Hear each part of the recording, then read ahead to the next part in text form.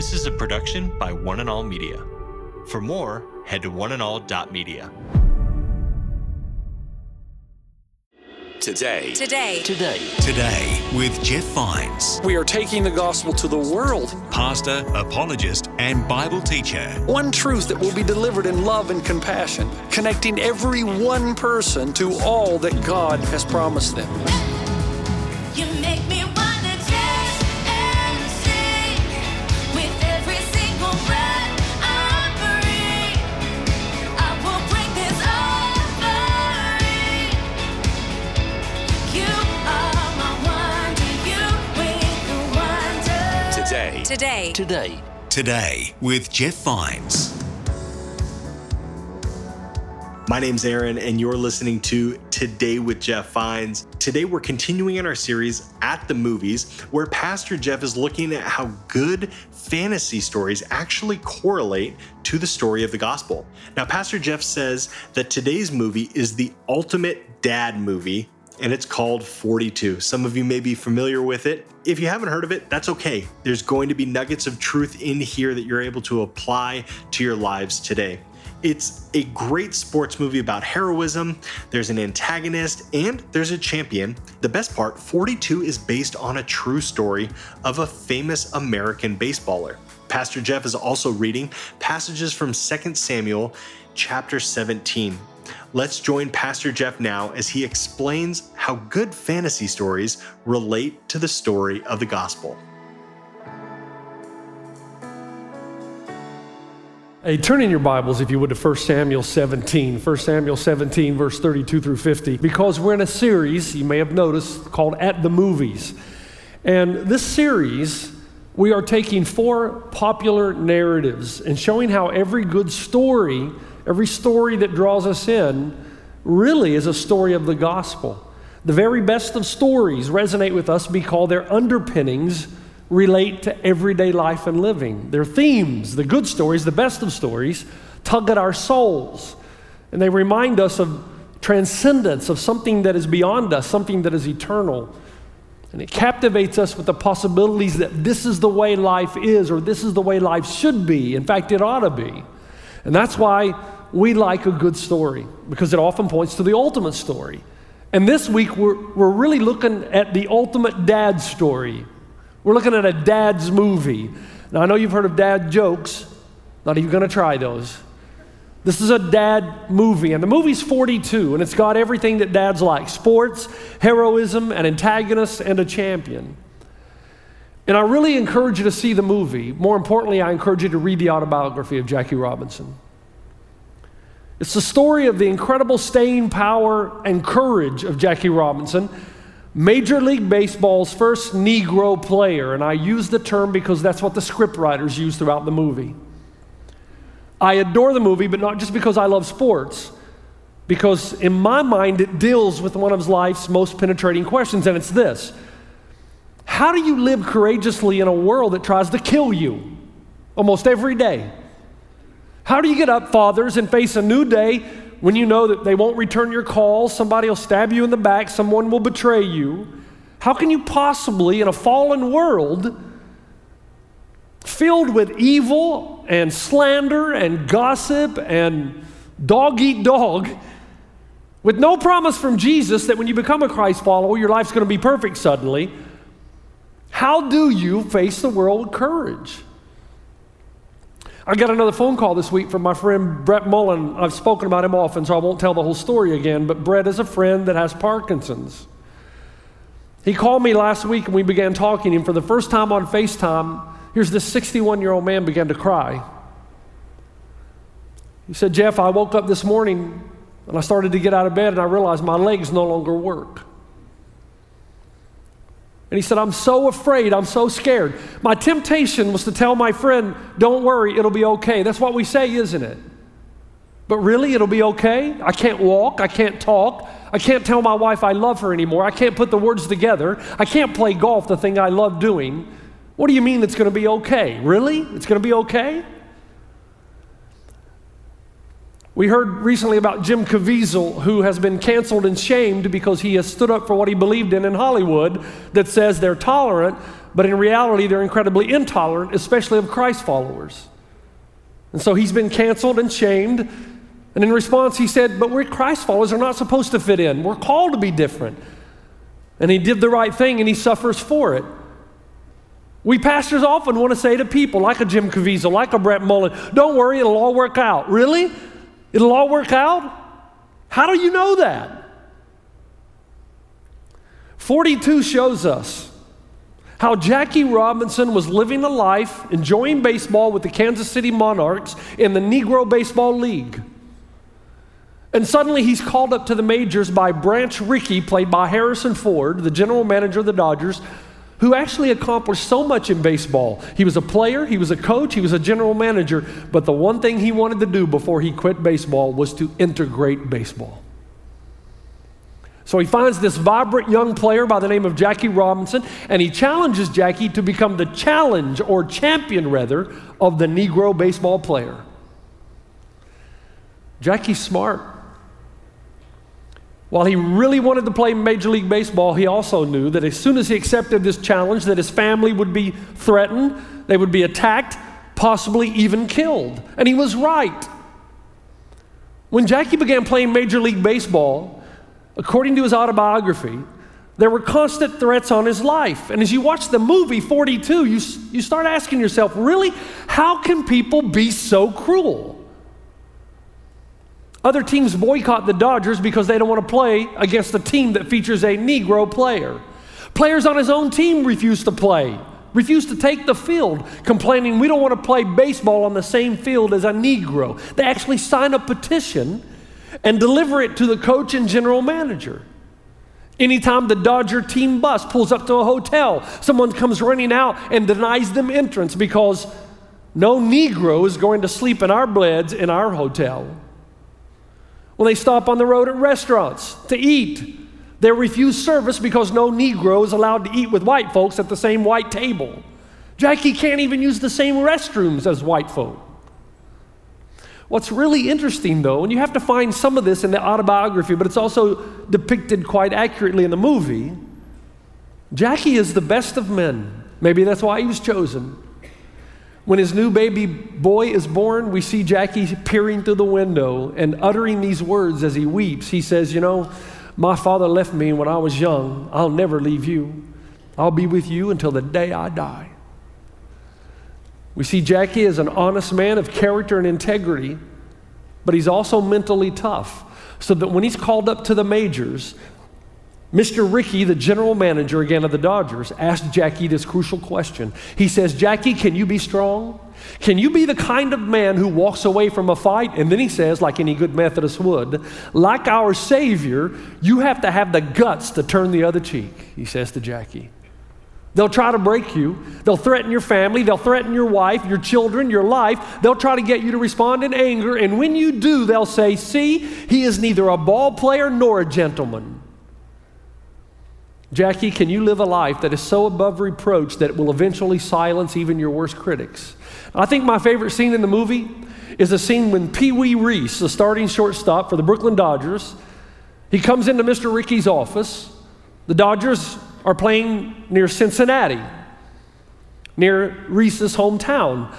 And he comes into Mr. Rickey's office and he has one sheet of paper and he throws it down on Mr. Rickey's desk and he says, Mr. Rickey, I can't tolerate this. He's received one letter of threat. Somebody sent him a letter threatening to injure him, that is Pee Wee Reese, if he plays a baseball game on the same field as that Negro. So Reese complains to Mr. Rickey and says, sir, I don't need all of this. I just want to play baseball. Mr. Rickey goes over to the filing cabinet, pulls over the cabinet and pulls out folder after folder after folder and stacks them on his desk and says to Pee Wee Reese, you got one letter? Jackie's got thousands. Pee Wee Reese responds by saying, well, sir, I just want to play baseball. I love Mr. Rickey's response. He goes, oh, I understand. I'll bet Rickey just wants to play baseball too. I'll bet he wishes he wasn't leading the league in hit by pitch. I bet he wishes that people didn't want to kill him. I'll bet he just wants to play baseball too. And every single game Jackie Robinson played required enormous courage. Now I want you to take that just for a moment, set it over to the side, Do you remember the story of David and Goliath? Maybe you don't. It's a great story in the Old Testament. And Goliath, in order to be, I guess, cost effective and expedient, comes on top of the hill and looks over the mountain to the Israelites and says, hey, no need to shed all this blood. Just send out one man. And that one man, I'll take him one-on-one, mano-mano, and we'll get the thing done. Let me read it to you. It's in 1 Samuel 17, 4, 8, and 9. A champion named Goliath, who was from Gath, came out of the Philistine camp. Goliath stood and shouted to the ranks of Israel, why do you come out and line up for battle? Am I not a Philistine? And are you not the servants of Saul? Choose a man and have him come down to me. If he's able to fight and kill me, we will become your subjects. But if I overcome him and kill him, you will become our subjects and serve us. The term used in verse 4 for Goliath is the word champion. And champion is a Hebrew word that means the man between. Meaning that the victory or the defeat of the champion is transferred or imputed to the entire army that he represents. So for 40 days, Goliath calls for a champion, a man between, and no one comes forward. Nobody. No one in Israel. Why? Well, they're terrified. Well, Goliath is intimidating. In fact, I think it's verse 4 that tells us his height was 6 cubits and a span. That's 8 feet tall. That's pretty big. Lakers would have been after him for sure. Verse 5 tells us he had a bronze helmet. He wore a coat of scale armor and armor of bronze, that is, weighing 5,000 shekels. That's 125 pounds. You try walking around all day with 125 pounds extra weight on you.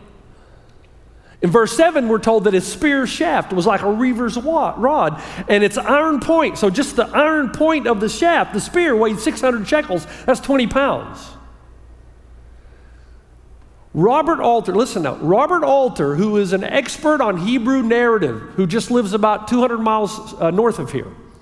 He's been writing and studying Hebrew narrative for years. Shows us that you usually don't find this much detail in a war story. And he explains to us the reason is the writer's trying to show you how afraid Goliath is. You've heard of bringing a knife to a gunfight. Goliath's bringing a grenade to a slingshot fight. Robert Alter says the reason being Goliath's terrified. Alter says we make a huge mistake when we read the David and Goliath story and we say, Goliath is here and he represents our fears and they are fearsome. And then here is David. He's an example of the manner in which we should approach our fears courageously. Alter says that's wrong. That's not the way the Hebrew narrative reads. The Hebrew story is to show us two alternate approaches to heroism, two different approaches to courage. Each one shows us a particular way we face the challenges of our lives, our fears, our worries, our concerns. How does Goliath deal with fear? Verse 42 of 1 Samuel 17. He looked David over and saw that he was little more than a boy, glowing with health and handsome, and he despised him. Why do I care how handsome David is? Robert Alter says this is the example of how Goliath despises David. He's sizing David up. He says, I'm big, you're small. I'm high tech, look at all this armor. Even my spear, the end of it weighs 25 pounds. I'm high tech, you're low tech. I'm rough and rugged and battle tested. You're clean shaven, young and green. In other words, I'm red hot and you ain't diddly squat. And then verse 44, he says, come here, and I'll give your flesh to the birds and the wild animals. Robert Alter says this is two different ways to approach our fears. One is counterfeit courage. The other one is real courage. This is so important.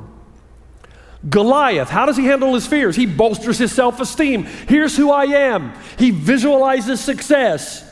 He says, I'm going to feed your flesh to the animals after I win this victory. He banishes his fears by huffing and puffing and flexing, right? You can see Goliath. I'm big. Everything, says Alter, about Goliath's appearance and body language says he's trying to build himself up in order to make his fears look small.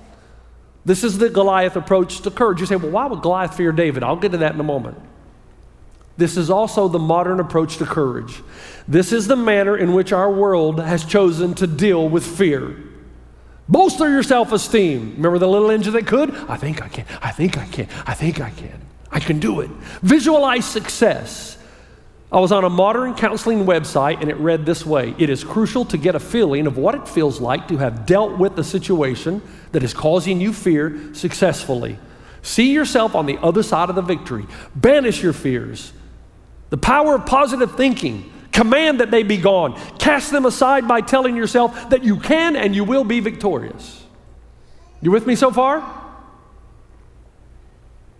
When I was in Cincinnati, Ohio, going to grad school, there was a time in my education that you get so filled with study and knowledge that you yearn for experience. And there was a time in this journey that I wanted something more. I just felt like I was learning the Bible and I was learning theology and I was learning eschatology and everything else to go with it, philosophy, whatever, but I just felt like I wasn't experiencing God. And I heard about a church. A friend of mine told me a church downtown Cincinnati. He said, Pastor Jeff, let's go. I hear great things are happening. So I just went and I had great expectations. I just wanted to feel God again.